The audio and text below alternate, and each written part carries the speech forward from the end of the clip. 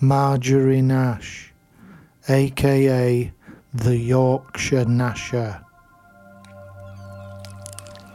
Yorkshire Nasher found dead in bed, that's what newspaper said. Drizzle Nut Gazette in print it read, found dead in bed. Still had a favourite, Nashers in, following one of them rudimentary killing sprees. Well, what do you expect? That's what you get when a person's got cannibalistic tendencies. Bottom end of Chestnut Grove is where she lived, in a poky little bungalow with a badly painted yellow door. Forensics are all over the place, looking for clues and portaloos.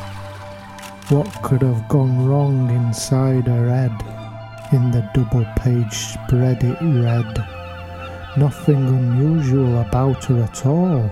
Completely normal 84-year-old, except I guess for when she flashed a smile with that full set of gold-plated teeth. Unusually nimble as well, I should add. More energy than most. Loved flying kites, bobble hats and Connect 4. Apparently she kept a little red book. That's where it all goes a bit dark, I'm afraid. Called it the menu, she did. It was an address book of sorts, a kind of hit list, I guess. An A to Z guide for hunting down her prey. She didn't just go for anyone. No, it was a specific sort. She only ate greedy landlords. It were a penchant, you could say. Greedy landlords. The favourite meal of the day. Never a full one, of course. Probably just an arm or a leg or a couple of fingers before bed.